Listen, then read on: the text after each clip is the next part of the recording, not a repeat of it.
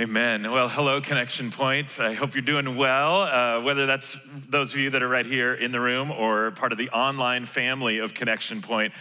It's such a joy to be able to gather and to be able to come out on a weekend and spend with you. I actually got to bring my entire family this time. And so that's how much I love you, and I'm loving this area. I also got to tell you, I love your pastor. Pastor John means the world to me. He's always gracious with his words when we talk, when I'm here. But I just want you to know, some of you know him really well personally, but I want you also to know behind the scenes, this is a man I've known for a long time, and he loves Jesus. And I can't count how many times he tells me how much he loves you, and he loves what's going on in this community. And so it's a privilege to be able to give him a little bit of a breather, although he still came. Come on, take a break, Pastor John. It's good to be able to be together, all in ministry together, because we're all in this together. Now, I love your pastor, but a little less this weekend, because this is the Indy 500 weekend.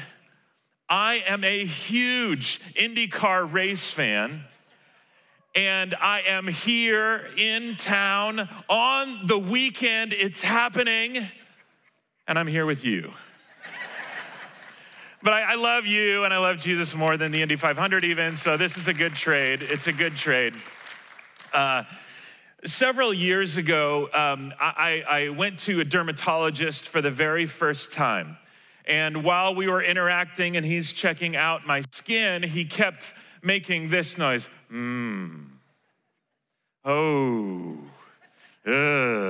That's never a good sign. And eventually he said, here's what I'm seeing. You can't tell without the untrained eye, but you have below the surface the beginnings of skin cancer. You have some stuff going on, in particular on your head and your face, that if we don't treat it now, it's going to make its way to the surface. And so he said, what we're gonna have to do is we're gonna have to treat you with really the lowest form of chemotherapy, and it's a topical cream. He said, you're gonna put on gloves, and you're gonna cover your whole face and your whole head 2 times a day for about 5 or 6 weeks. And he said, it's not very pleasant. The first couple of weeks, it'll be like a tremendous sunburn, and a couple of weeks into the treatment, it was like a bad sunburn. He said, then what's gonna take place is it's gonna start to kind of scab and crack. And then about week 4 or 5, it's chewing through layers and layers of skin, and then it will begin to bleed. He said, you're not gonna look your best at week 4. He said, what do you do for a living? Are you ever in front of people? And I told him, and again, he went, ooh. It was awful. It was one of the most painful, miserable sorts of things. My kids couldn't touch me. My wife couldn't touch me. I couldn't even touch once I'd put the stuff on. I looked hideous. I felt horrible. In fact, I took a picture, at the absolute worst of the treatment, this is what I looked like. And so you can see, how challenging a whole process is. Now most of you don't really know me for more than this year. And so just so you're real familiar, this is what I look like before the treatment started. And I've never quite rebounded to my former glory. It made me think, going through that whole thing, one, I was thankful for someone who had the trained eye to see stuff below the surface that I couldn't. It then made me start to think, what if everything that was going on the inside of us made its way to the outside? Now, sometime that would be really helpful, right? There were moments where things that were going on the inside that we didn't know how to articulate. We didn't know how to express. They were evident in a way that went, oh my goodness, that's going on in there? Let's deal with it. And then there's other times where you go, oh my goodness, if everything that was going on in here made its way out here, I'm thankful that doesn't happen. Because there are so many times where in my own heart and in my own soul, the roller coaster of stuff that's churning up on the inside is not something that I want to be seen on the outside. And we're just gonna take a weekend this weekend to talk about our hearts. Your heart and your soul is incredibly important to God. Do you know throughout the scriptures, the heart is referenced somewhere between 800 and 1,000 times in the Bible, depending on what translation you read, which tells me that from God's perspective, our hearts mean an awful lot to him. He's got an awful lot to say about our hearts, what's going on in here. There's a moment in the Old Testament where God is gonna be selecting a king for the people of Israel. And these brothers line up together, and Samuel is tasked by God to be used in the process of selecting this king. And these brothers that are all lined up, I mean, you go down the line and they're all big, handsome, strong guys. And then there's a little pipsqueak at the end. And that's the one who God has his sights on. And in 1 Samuel chapter 16, this is what the Lord reminds us. The Lord does not look at the things people look at, Samuel. People look at the outward appearance, but the Lord looks at the heart. Isn't that fascinating? I mean, thousands of years ago, that moment took place, and it's still true today. It's true across cultures and across time that our hearts matter an awful lot, and yet the tendency is for us to not pay much attention to them. Your heart and my heart is a complicated affair. In fact, Jeremiah says it this way in Jeremiah 17, the heart is deceitful above all things and beyond cure. Who can understand it? It's only God that can understand the heart, it goes on to say. And you can even deceive yourself in your own heart about how you're really doing. The heart is a complicated affair. God's very interested in it. But here's the crux of the issue. Proverbs chapter 4, verse 23 says, above all else, guard your heart, for everything that you do flows from it. In other words, your heart determines everything that you say and do. Everything that you do flows from your heart.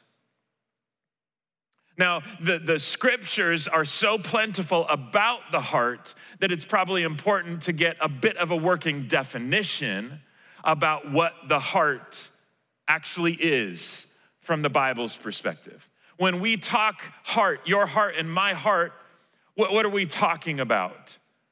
Well, the heart is this. If we go back to that, the heart determines every aspect of your life from what you say to what you do, but the heart is also the ruling center of a person. It's the home of the personal life, emotions, will, intellect, morals, and desires. From the Bible's perspective, this is what your heart is. It's the inner you. I would argue that it's the real you. Now, the ancients didn't distinguish so much between reasoning in the mind or in the brain and feelings and emotions in the heart. They didn't separate or distinguish the two. And that's why when the Bible references heart, it's kind of all inclusive of your mind and your will and your emotions. It's the inner you. And it's determining so much about you. I want you to just picture for just a minute that this cup represents your life. Now, none of us like to have an empty life. And so we reach out to a number of different things to fill us up on the inside. Because before you and I even have a language for it, our hearts, our souls, the inner you, the ruling center of you is hungry. The ruling center of you is thirsty, and it's longing for things. And that's why we're so drawn to filling ourselves up with something that will satisfy what's going on in here. Now, on a good day, you might reach out for something that isn't toxic or hurtful to you in here. But being human, and as a consequence of sin, it isn't very long before we go, I don't want to feel empty anymore. So we reach out for any number of activities, behaviors, addictions, you name it, that we begin to fill our heart with. And now we go, okay, this is good. I don't feel empty inside anymore. And yet, because what we have ingested, because oftentimes the default for me and you is to fill ourselves with things that are not what God would have us fill ourselves with, we find out that these sinful behaviors have a corrosive, addictive, hurtful effect to your heart and to your soul. We come up with words for it. I've got a hard heart right now. I've got a broken heart right now. My heart feels numb right now. Or if it's not so negative, you've got a full heart. You've got a soft heart. Oh, that person has a really open heart. You need to have some courage. We say you're lion-hearted. See, the heart is a big deal, and yet my journey has been, okay, I don't want to have an empty heart. I reach out for things, sometimes without even knowing, and then sometimes full well knowing what I'm getting into. And I fill my heart with sinful things, only to discover it's toxic, it's corrosive, it's hurtful. But praise be to God. You come to him, and he is full of grace, and he's full of mercy. 1 John 1:9 says, if we're faithful, we confess our sin, he is faithful and just to forgive. We come to him with a heart full of this stuff, and we confess, which just means to agree with or say the same thing as. God, I agree with you about what I've been doing. It's corrosive to my heart. Please forgive me. And guess what? He does. But the problem is that most of us stop here. And now we're back to what? An empty heart, an empty life. And none of us wants to feel that way, and our heart is open and susceptible to all sorts of opportunities for sin. And then I go right back to it, and I talk this way, and I engage in that behavior, and I engage in those relationships, and oh my goodness, I don't want to do that. I didn't mean to do that. Sorry, Lord, please forgive me. He does. Oh, I'm empty again. Oh, okay, Lord, please forgive me. I don't want to deal with this anymore, but I'm caught in this cycle over and over again. Is that familiar to anybody? This sort of cycle. And then what compounds it is this.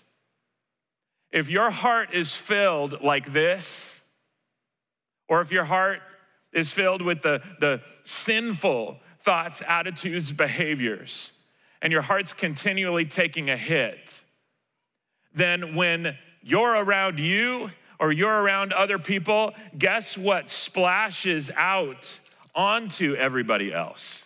Whatever was on the inside here makes its way to the outside.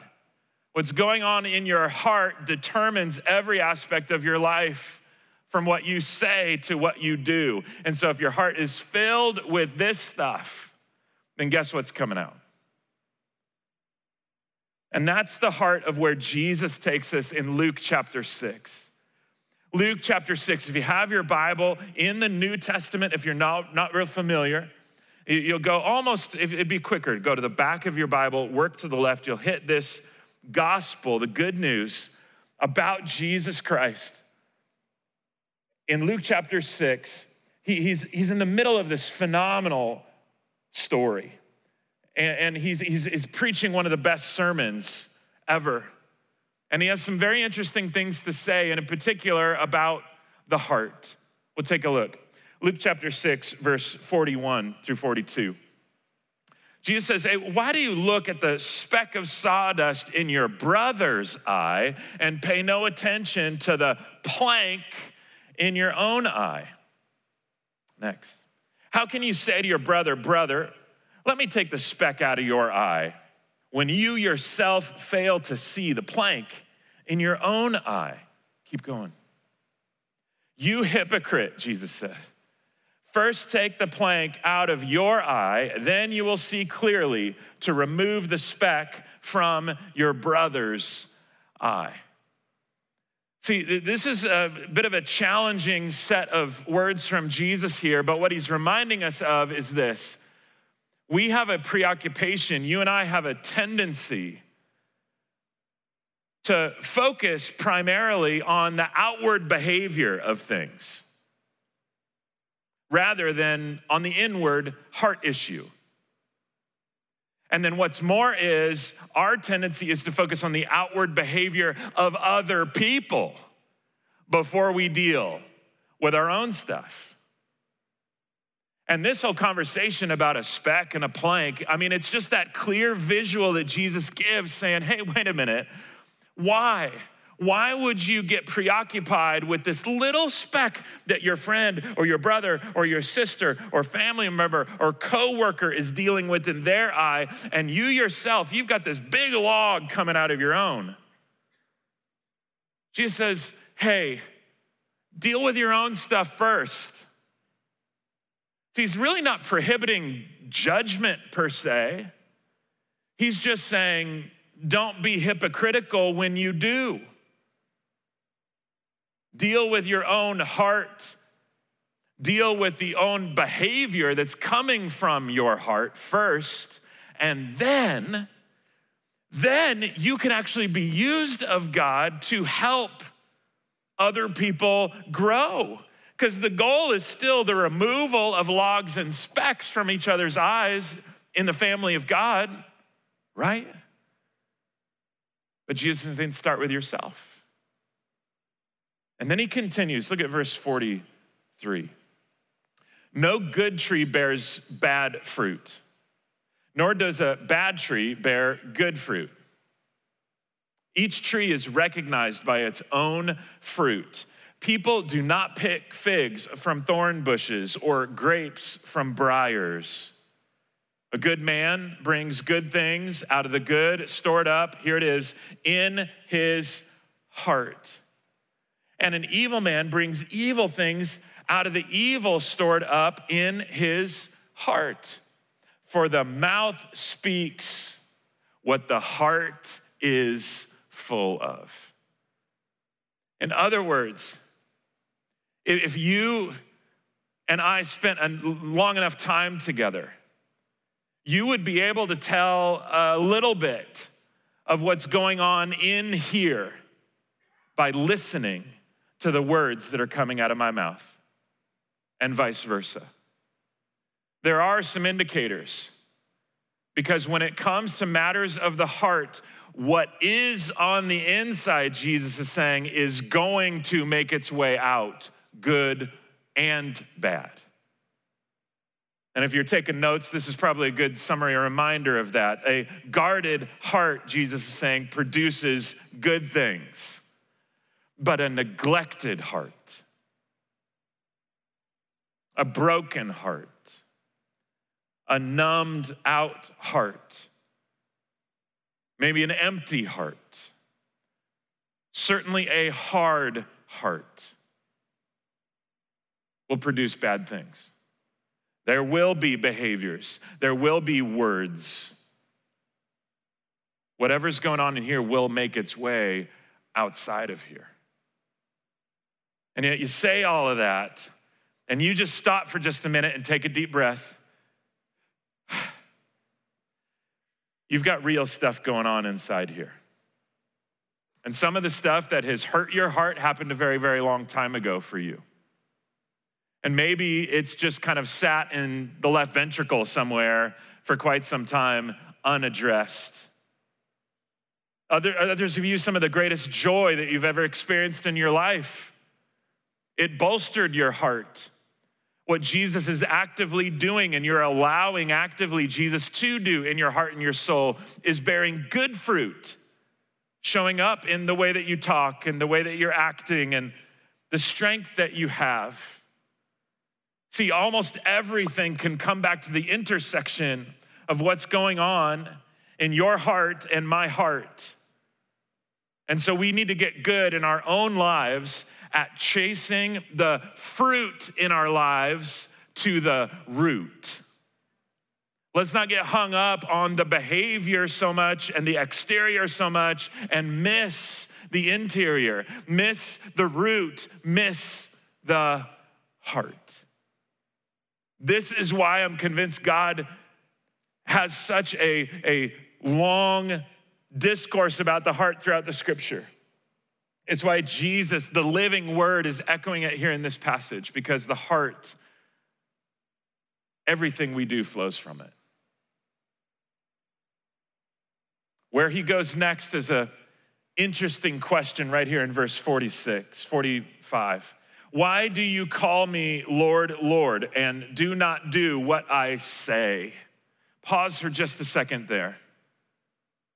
He's in the middle of kind of an intense conversation and then hits them with this question: why? Why do you call me Lord, meaning ruler of all? I'm in the driver's seat of your life, but then you don't do what I say. It's a good question. Have you ever asked yourself that? I know I've had so many of those moments where I'm just coming off a bad couple of days. And I will declare right here and right now, Jesus is my Lord. He is my King. He is my Savior. But I'm prone to sin just like you all. And there are times where I look at myself in the mirror and go, why do I call him Lord and then my behavior isn't quite there? Because there's something going on in here. And if I'm just focusing on the behavior to the neglect of my heart and not letting him be the Lord in my heart, I'm missing it. Because the Christian life is not just about sin management. It's an issue of the heart. And this question, why do you call me Lord, Lord, and do not do what I say? I mean, that reminds me another moment when Jesus has people come up to him and say, oh, Lord, we prophesied in your name, and we served, and we gave, and we did all sorts of stuff for you. And then Jesus says, some of you, I'm gonna say, depart from me because I never knew you. You know, not everyone that looks the part actually is. There's a lot of us who can look really good on the outside. We got all the right behavior, we got all the right lingo. Hey brother, hey sister, how you doing? I'm fine. How can I be praying for you? I'll pray for you. And then we leave and we never do. There are some people that look really good on the outside, but the hearts are far from him. God talks about in Isaiah. These people worship me with their mouths, with their lips, but their hearts are far from him. Connection Point, I don't want to be those sorts of people, do you? Whitewashed tombs, look good on the outside and totally dead in here. That's not the Christian life. But also be reminded, sometimes the exterior can be deceiving. Because as many times as there are people who look really good on the outside and the hearts are far from him, there's the opposite that can be true. And there's many people that don't look If you look at their life, you look at the exterior, you look at what you can look at, and it doesn't look like their heart's in a good place. It doesn't look like, how could someone that looks like that or be in an environment like that have anything good going on in their heart? I just say be careful. Remember the prodigal son? And he trusts a relationship with the father. He wastes everything he has. He hits rock bottom. I'm sure he picked up diseases. He lost weight. He's sleeping with pigs. He's filthy and disgusting. Imagine if you bumped into the prodigal son when he's on his way back to the father. Would he have looked the part? No. Was his heart open, soft, and repentant? Yes. Which is then this powerful reminder for all of us. This is so good. This is so key. Only God can truly judge a heart. I'm thankful for that. That's not my job to judge a heart. It's not your job to judge a heart. But what I do believe that is part of our job as followers of Jesus is to keep our hearts constantly before Jesus. You know, King David, he was referred to in the scriptures as a man after God's own heart. And here's a guy that lived like a roller coaster of a faith journey. When he was on with God, he was really on. And when he was off, he was really off. And yet, the Lord knew his heart. And then there's a psalm that go read the entire psalm this week. It's familiar to many of you, but go reread it if you haven't read it in a while. Psalm 139. It's a psalm that this man, after God's own heart, penned, inspired by God. And in this psalm, it closes with these two verses. Psalm 139, verse 23 and 24. Could we make this a prayer? As we're just kind of taking stock this weekend to examine our hearts, put them back on the radar, whether they're doing well this weekend or not so well. Let's take the prayer of David and make that our prayer. Here's what he says. Here's what he prays. Search me, God, and know my heart. Test me and know my anxious thoughts. See if there's any offensive way in me and lead me in the way everlasting. Here's the best prayer with regard to your heart and my heart that I think we should pray on a constant basis. Search me, test me, and then lead me. Search me, test me, and then lead me. But now dial that into your heart. Pray that in terms of your heart. Search my heart, the real me, the inner me. Test it, the real me. Sift through the behavior, the exterior, and get to my heart. Test it. And then when you've searched and tested, bring it to the surface, make me aware, so that I can confess it, hand it over to you. And now find me just saying, yes, Lord, I will follow you wherever you're wanting to lead me. Out of the numb heart, the broken heart, the beat up heart, the empty heart, the sad heart, the whatever heart that's unhealthy. Lead me, God, now to where you want my heart to be. Because then when he's got your heart healthy, because the heart is the wellspring of life, because the heart determines every aspect of your life from what you say to what you do.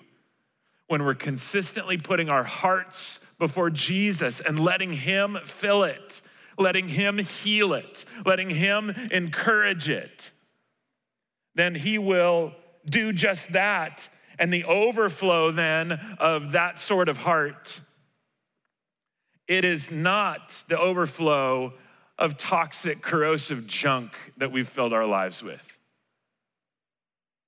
But rather it's filled with him. It's filled with the living word, Jesus, the Christ. It's filled with grace, his grace. It's filled with his mercy. It's filled with his truth. Now here's what I'd kind of encourage you to do as we take this a step further. You can kind of continue this game if you want to, fill your heart with the junk. And it might take days, it might take months, it might take years for some of the stuff that we've filled our hearts with to make its way to the surface, but it will make its way to the surface. But rather than get in this rat race, this unending cycle of sin, confession, a heart that is doing that, here's really the beauty and the invitation of Jesus. It is just come to me. Jesus calls himself the living water. And rather than even worrying about the junk that's in the heart right now, I'm not saying sin's not a big deal. It is a big deal. But rather than making that the focus, make Jesus the focus. Make his word the focus. Position your heart under the living water of Jesus the Christ. As you read his word, as you pray, as you're surrounded by his people, as you're filled with his love and his grace, as you worship him, his mercy, his truth, everything about who he is floods into your heart and your soul. You are now filled up to overflowing. You don't need to be preoccupied anymore with the junk in your heart, but rather be preoccupied with Jesus and watch him fill you. It displaces the sin, it displaces the junk, and now you're not left with an empty heart anymore. Your heart is filled up to overflowing with the grace and the truth and the mercy of Jesus Christ. That's the beautiful invitation. That's the beautiful hope that you and I have in a relationship with Jesus Christ. And so, if you get tired, if you're feeling numb, you're feeling broken, you're feeling hard-hearted, Jesus knows, and he loves you anyway. And that's why the invitation is, come to me, Jesus says. All you who are weary, heavy laden, come to me, and I'll give you rest. It's not some religious cycle that you and I have to be engaged in. It's a relationship with the living God. And he's the only one that knows the heart, and he's the only one that can really satisfy and heal the heart. So let's let him. I'll be praying for you to that end. Let me do that for you now. And so, gracious Heavenly Father, we thank you so much. We thank you, Lord, for filling us up. I know for my brothers and sisters that have a relationship with you already, you have poured out your love for us. You've filled our hearts up to overflowing. Forgive us, Lord, for the times where we don't come to you. We don't position our hearts before you. We neglect what's going on in our hearts. Forgive us, Lord, even for the times where we sin against you, and it allows some of this hurt that the enemy really has in mind to fill our hearts rather than what you have in mind with regard to filling our hearts with. So we do confess sin and know that you're faithful and just to forgive, but we also just ask that you would search us at the heart level. You would test our hearts, and then you would lead us, our hearts in particular, in the everlasting way of you, Jesus, our King, our Lord, our Savior. Lead us now, even as we lift our voices to you. In the precious name of Jesus we pray.